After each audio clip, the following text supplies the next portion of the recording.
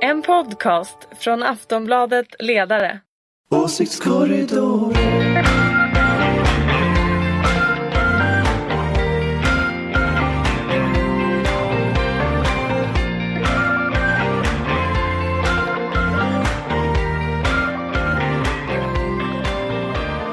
Ja, välkomna till åsiktskorridoren. Aftonbladet Ledarsidas podd som i princip kommer varje fredag. Daniel Svedin. Hej. Anders Lindberg. Hej, hej. Ulrika Schenström. Tjo! 2 herrsossar och en dammoderat. Och så jag som är dammoderat också idag. Fredrik Virtanen heter jag är då på Schenströms sida, även om jag vanligtvis skriver på Aftonbladets ledarsida. Du har rosa strump. Neutralt lite grann. Och det här är alltså live on tape som det heter. Vi klipper inte det här, det är live när vi spelar in det. Och så kommer det låta när ni lyssnar också. Det här är olika misstag som kan finnas. Ja, förresten, finns det något nytt om Lars Adaktusson? Jag har precis googlat här nyheter. Han har uttalat sig om att han vill öka pressen på Eritrea. Mhm. Ja, Kom för 15 timmar sedan. Det låter väl ganska bra. Senast var det bara att han var med i högsta ledningen i KD. Han är det? Ja. Jag tycker jag har sett att han har blivit någon sån här... I EU-parlamentet har han tydligen pratat mycket om att EU och FN ska upprätta någon sorts humanitär zon i Mellanöstern för att skydda människor från IS. Och då har han blivit någon sorts hjälte för assyrier i Sverige. Han var på en assyriska fotbollsmatch och blev hyllad. Det tycker jag var lite... Så det går bra för Lars Adaktusson nu? Det går väldigt bra. Det går väldigt just bra nu för Lars. pikar han. Pikar Adaktusson. Pikar Adaktusson. Okej, S-kongress. Ja, vad kul. Alltså, vad betyder en kongress egentligen? Kan ni börja, vad betyder en kongress? Det är fest. Ja. Det är fest. Men finns det något är viktigt? kul och trevligt. Alltså det här är ju en mellankongress också. Man ska inte överdriva, tror jag. Mellankongresser är väldigt mycket att man håller tal, man applåderar åt partiordföranden, man dricker öl och sen så fattar man lite beslut också om de frågor som partistyrelsen i förväg har bestämt att man ska fatta beslut om. Och S-kongressen har då 2 frågor. Det ena är jobben och det andra är organisation. Och det har väl blåst upp ett par konflikter inför S-kongressen som är lite spännande. En sån handlar ju om man ska satsa på att investera sig ur krisen. Där ett antal debattörer har lyft att man vill låna pengar till att investera i infrastruktur, i bostäder och så. En annan sån konflikt som väl finns, det är om föräldraförsäkringen. Om man ska utöka då det som är den kvoterade delen av föräldraförsäkringen. Det är också en ganska intressant konflikt som ju handlar ytterst om partiet ska vara ett feministiskt parti eller inte i framtiden. Så att det finns riktiga frågor under det här. Men då skulle kan kongressen kräva av Magdalena Andersson att hon ska börja låna pengar då? Som hon inte vill. Det är ju så i Socialdemokraterna att kongressen brukar man ju respektera. Så att om kongressen bestämmer något, då brukar regeringen göra det. Så att till och med LO har ju skickat ut en liten film mot partiledningen här där de kräver att de ska investera. Så att det är en ganska stor fråga. Och jag tror att om man lyssnar på vad ombuden säger, då tror jag att de flesta är nog överens om att regeringen är för återhållsam. Och de vill nog se lite mera rock'n'roll i politiken. Så att det kan nog mycket väl hända att regeringen åker på stryk på de där frågorna. Så det kan alltså bli spännande och beslut kan fattas som kommer påverka regeringen? Det kan det göra, och det kan också bli spännande i den meningen att människor, alltså de här stora trenderna. Om man går tillbaka lite i tiden kan man säga att 2009 till exempel så förlorade ju Urban Ahlin hela utrikespolitiken på kongressen. Och det var lite småfrågor han förlorade. Men det som hände då, det var att det blev en slags stämningsskillnad. Han var inte längre den som bestämde. Så det är också så här liksom känslan av vem är det som styr, och sen försvann ju han också ur utrikespolitiken så att säga. Så att vem det är som bestämmer, det märker man liksom, vem får mycket applåder, det är lite Dallas och dynastin över det här då. Ja, det är ju i kod. Ja. Kongressen är ju i kod. Vem tog över då när Ahlin förlorade? Jag skulle säga att lite mer gamla stämningar tog över. Alltså Ahlin låg ju mycket närmare USA, han låg ju mycket närmare en EU-nära utrikespolitik. Det som hände var att det gick mer tillbaka till FN, mer tillbaka till den linjen. Jag tror att det till exempel påverkar jättemycket nu i Saudi-frågan. Därför att de beslut som fattades på kongressen 2013 sen, de beslut som fattades, de styr hur så att säga, partiet agerar i de här stora frågorna. Därför att det styr liksom vilka människor det är som håller i taktpinnen. Och frågan är ju om Magdalena Andersson nu, alltså om hon inte får stöd för sin ekonomiska politik, kommer hon då att ändra politik? Alltså det där är intressanta frågor. Är det här intressant för så som dig som inte bryr sig mycket om sossarna? Men jag tycker att det är jättespännande med alla kongresser och stämmor och riksting och allting. Det är ju självklart, för man ser ju hur ett parti mår. Man ser ju vad det är som kretsar kring, alltså bakom lite grann. Även om det bara är en mellankongress, så är det ju ändå så att man ser hur det... Och det som också, kan man väl säga så här, att alla kongresser, stämmor, riksting och sånt där blir ju alltid inramade på något sätt av hur det går just nu. Så att jag menar, skulle jag jobba med Socialdemokraterna just nu, så skulle jag sitta och hålla på med alla mottricks för att slippa prata opinionssiffror, för att slippa prata LO och SSU och debattartiklar om att det inte finns någon politik, slippa prata Finanspolitiska rådet. Och jag säger inte vad det här. Vad ska de prata om då? Nej, men alltså, och jag menar, with all due respect, jag menar, du pratar om utrikespolitik här och det är jättespännande också, men det är ju väldigt mycket fokus eftersom den här kongressen ska heta jobbpolitik eller mer jobb, eller alltså det ska ju vara en jobbkongress. Jobb och framtidens folkrörelser. Ja, så. Och det är klart att då... Det är klart att och vi vet ju inte hur den här mandatperioden kommer se ut, men just nu är det ju lite motigt. Det kan vi ju inte säga någonting annat om än att det är lite jobbigt för Socialdemokraterna. Men nu har de ju försökt ta initiativet, har jag noterat idag. De har publicerat en pdf-fil där de visar upp alla vallöften som de har prickat av. Och de har gjort väldigt mycket. Till exempel så har man åtgärdat tågkaoset, såg jag. Och man har åtgärdat bostadsbristen eftersom man har skickat en pdf? Ja, man har publicerat den på sin hemsida. Så att... Men hur har de ordnat de här sakerna? Är det inte bättre att publicera liksom någon riktig reform eller något sånt där? Jag hörde dig, Anders, i morse. Du tyckte att man skulle ha tillbaka den här Vi bygger Sverige som Alliansen presenterade i somras. Nu pratar de om vad jag sa i P1 morgon i morse, som då alltså var igår morse när det här sänds. Ja, men det tycker du sa det fortfarande. Ja, men det tycker jag. Och jag tycker att det här Sverigebygget som Alliansen drog igång på slutet, som ju handlade mycket om infrastruktur och bostäder. Alltså det var inte helt dumt tänkt. Och mycket av det här fortsätter, ska man ärligt säga. Men jag tycker man ska också sno hela liksom bilden, inramningen. Och man ska vara tydlig med att om vi ska investera oss ur krisen kommer det att kosta pengar. Och då tror jag att den här frågan om att låna till investeringar, det är en sån nyckelfråga, tror jag, att det måste Socialdemokraterna börja göra. Ta sig ur det här 90-talskaoset där vi inte vågar göra någonting och så sitter alla på händerna och väntar på att konjunkturen vänder. Och det funkar inte. Nej. Det blir spännande. Skulle Ulrika Schenström få komma dit om hon ville, eller är det bara partiboken? Jag skulle kunna anmäla mig som observatör, som det heter. Okay. Så att det kallas också spion. Ja, exakt. Men så går det till alltså. Nej, men det tycker inte jag alls. Se till att valen går rätt till. Förr innan internet. Då hade man ju riktiga spioner. Någon som alltid gick på liksom partiledarens presskonferens och sånt där. Men det har man väl en gång i tiden var faktiskt Ardalan Shekarabi spion från sossarna. Jag har åkt så mycket tåg med honom så ni kan inte hade han på sig fluga då också? Ja, det kommer jag inte ihåg faktiskt. Men även Morgan Johansson har faktiskt varit spion på moderata aktiviteter. Och det där är en vedertagen metod, alltså att man åker på varandras stämmor och kongresser och så. Ja, men sen tycker jag också att det skulle vara kul att åka till Västerås för att känna av en stämning. För det är det du faktiskt gör när du åker, oavsett om det är ditt eget partis eller någon annans parti. Så liksom, du känner ju av vad saker och ting är. Men du ska inte dit? Nej, jag ska inte åka dit. Ni ska dit? Absolut. Vi har full uppställning från ledarredaktionen och ska se till att det sprids en bra stämning i Västerås. Sups det och nuppas det också då? Det startas förhållanden på de här kongresserna? Eller?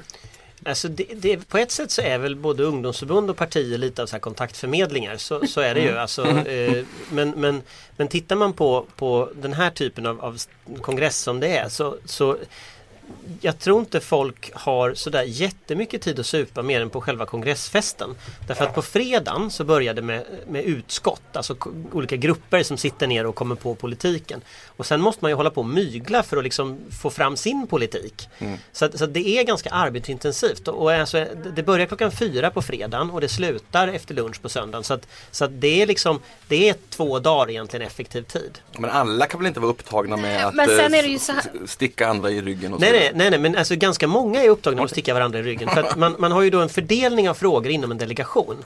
Och många små delegationer, de kanske är 10 personer eller 8 personer. Yep. Men sen så brukar jag också säga det är klart att det är kalas på en kongress eller en stämma. Nej, det får man ju ändå... inte lite Anders. Nej, det är jag sa inte att det inte var det, men jag sa att det... Men jag vill bara säga att jag vet att det är så.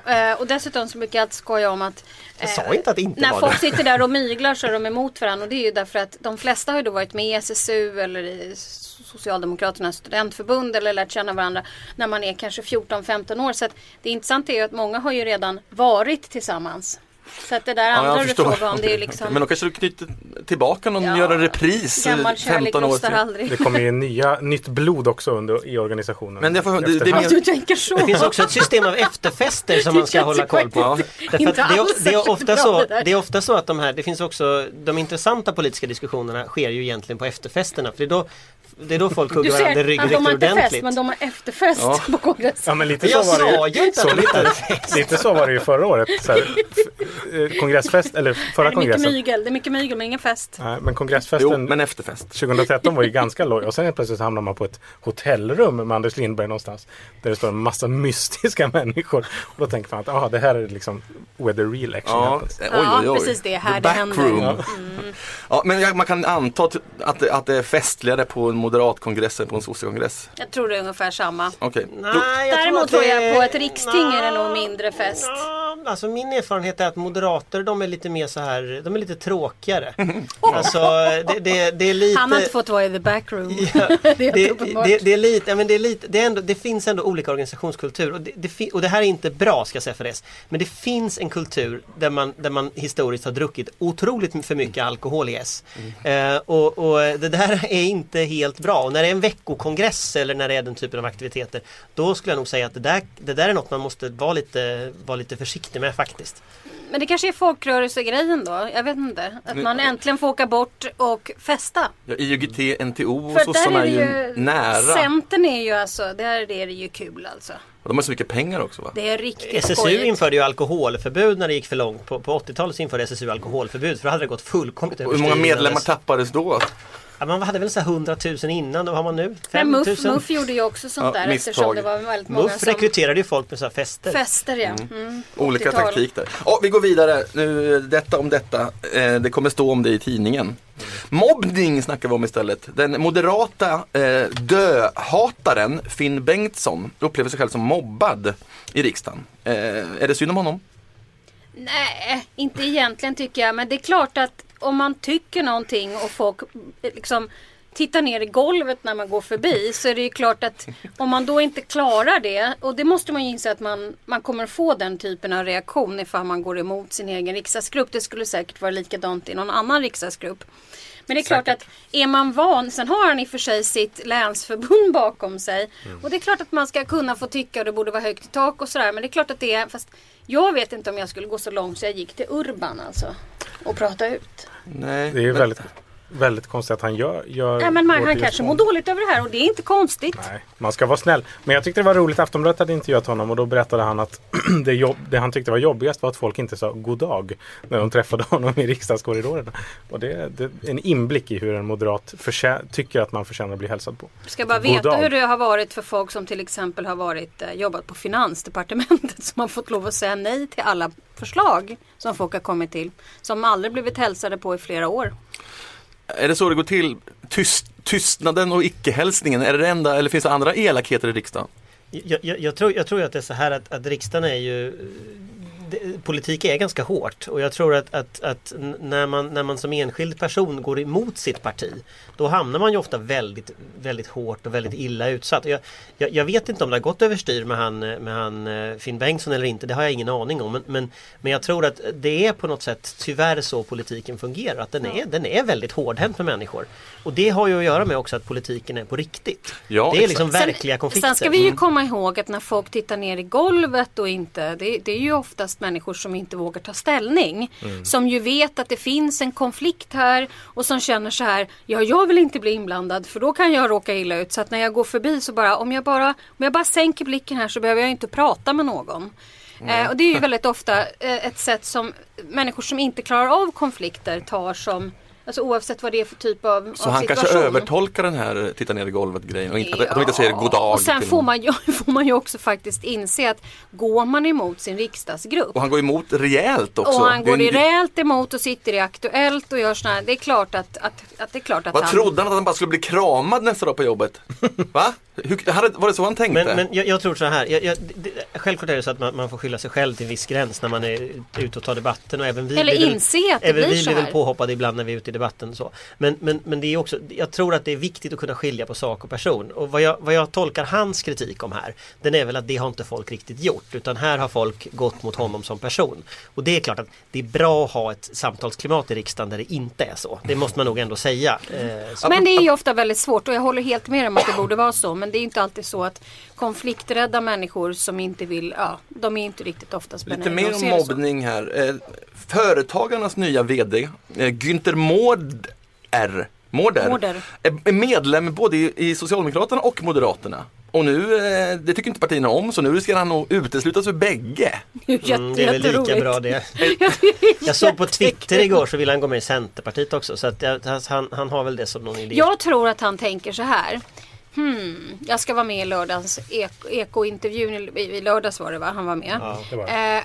Och jag tänker så här att han tänker så här, och jag vill ju inte vara, och jag vill ju verkligen visa att jag inte tar partipolitisk färg nu när jag blir ordförande eller chef för företagarna.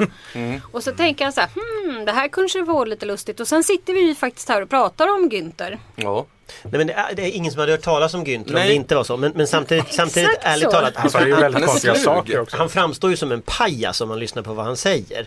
På tal om god ton. Men han gör ju verkligen det. Så jag menar, han kommer ju, om han fortsätter på det här sättet, då kommer ju företagarnas varumärke att vara ingenting kvar av. Det kommer bara liksom ett skämt. För att alla vet ju att partierna tycker ju olika saker. Man går ju med i ett parti för att man håller med det partiet. Och att vara med i både Moderaterna och Socialdemokraterna samtidigt, det framstår ju bara som liksom att han driver med alltihop. Liksom. Ja, och vilket han antagligen gör. Vilket en seriös intresseorganisation antagligen får problem med om de ska fortsätta så. Ja, det är riktigt. Så han får åka ut och han ska vara glad att han inte får med i något av partierna. Då hjälper partierna honom att liksom vara clean på riktigt. Men då kan han ju vara med i Centerpartiet på heltid. Men han passar väl i Centerpartiet? Är det inte så att alla så här näringslivsorganisationer består av centerpartister just nu? Vi fortsätter snacka lite mer mobbing, för det går in i kulturmannen-debatten. Den går ju vidare. Ett spår i den är ju den så kallade åsiktskorridoren som heter som det här programmet. Alltså det nya namnet för PK, vilket det är.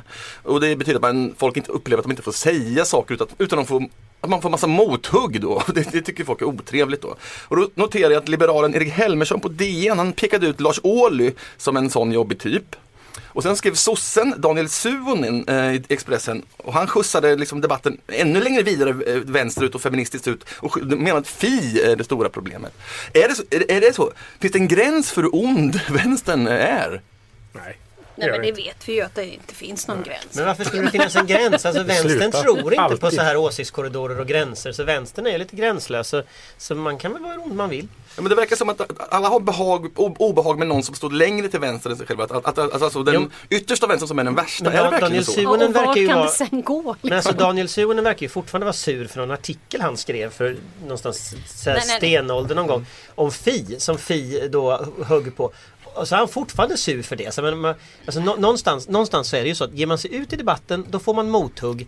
Och liksom, det är ju så debatten funkar. Jo, men det är ju precis samma sak som Finn Bengtsson. Han ger sig ut i debatten och får inte det gensvar som han vill ha. Så är ju livet. Det är ju liksom bara inse att man måste stå för det man säger. Jag tycker att Suhonen, det känns lite så här, du vet, som en liten elitklubb sitter och debatterar någonting som vi kanske tycker är väldigt spännande, men som jag tror väldigt få egentligen följer. Och jag känns lite grann som Suhonen kände någon slags ångest att nu har alla varit ute och skrivit i den här, men inte jag. Jag måste också vara med i den här klubben och jag måste också visa att jag är väldigt intellektuell, så nu måste jag också ut och säga någonting. Fast Daniel Suhonen, ni vet hur det kan vara. Liksom. Jag håller förvisso med honom. Jag skrev inte helt positivt om Fin för valet och då var det då blev jag mobbad kan man säga faktiskt. Kändes det så? Tystnad eller mothugg sådär va. Så att det är klart det finns något där, men det är bara hacka i sig det. Jag måste ändå skriva vad jag tycker. Men är det inte så? Alltså, jag tycker Daniel Suhonen på många sätt är en fantastisk debattör. För att han blandar så mycket känsla och åsikter och han vill verkligen komma fram. Och då kanske när man lägger väldigt mycket av sig själv i någonting man skriver, då tar man kanske mycket mer illa vid sig om folk liksom säger emot. Och lite är det väl det som hela den här kulturmannen-debatten har kommit att handla om. Folk som liksom blottar sitt hjärta inför världen och så kommer folk bara sparka på det och så blir de jättesura. Och förvirringen också vad som är liksom privat och offentligt kopplat till liksom Knausgårds litterära pedofili som Eva Witt-Brattström pratar om. Alltså är du en pedofil för att du skriver om pedofila handlingar? Den liksom förhållande till konsten på något sätt. Fast jag vill undersöka, jag får ju massa skit från högerhåll hela tiden. De hackar precis lika mycket som Liberalerna påstår att vänstern gör, vill jag påstå. Jag frågade just Helmersson om det här, om han verkligen inte märkte alla mobbare från höger. Han kallar dem mobbare, jag tycker det är hårt, men som hånar och kletar etiketter och då svarar han, jo herregud, vi gav mig något exempel, men det var från ett högertroll det, och det är klart att alla råkar ut för trollen till höger. Absolut. Men däremot vill jag svara inte på vanliga liberaler som jag upplever, de är också väldigt jobbiga att göra med. Jag stämplades som antisemit till exempel av komikern Aron Flam. Jag tror det drabbar alla lika mycket. Jag tror inte det här är att vänstern är onödigt hård. Jag måste erkänna att jag tror inte att det drabbar alla lika mycket, utan jag tror så här att det drabbar kvinnor mer, det drabbar de som står till vänster mer, det drabbar de som debatterar antirasism, feminism mer. Och det där är väldigt tydligt på nätet när man tittar, alltså genomgående. Och det tror jag. Och det beror på att den extremhögern är så stark. Det beror inte på liksom den vanliga högern, utan det beror på de här riktiga dårarna. Och det är väl bara att blockera dem då i sociala medier. Så att man slipper man ha de där trollen. Slipper man trollen. Sen finns det väl liksom från vår mediebranschens håll så här, ett ganska ambivalent förhållande till just Twitter. För det är ju en tes som Daniel Suhonen har i sin text, att när jag skulle skriva den här texten om FI så sa folk att nej, men då kommer det bli så tyst på Twitter, och likadant Knausgård-texten törs man inte berömma offentligt.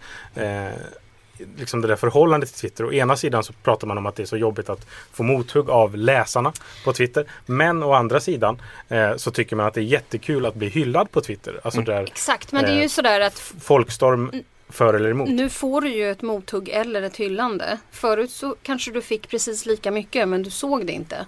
Så det är bara att välja, vill du se det eller inte se det. Absolut. Jag vill också till de här höger och liberalerna som känner sig så oerhört jagade av vänstern.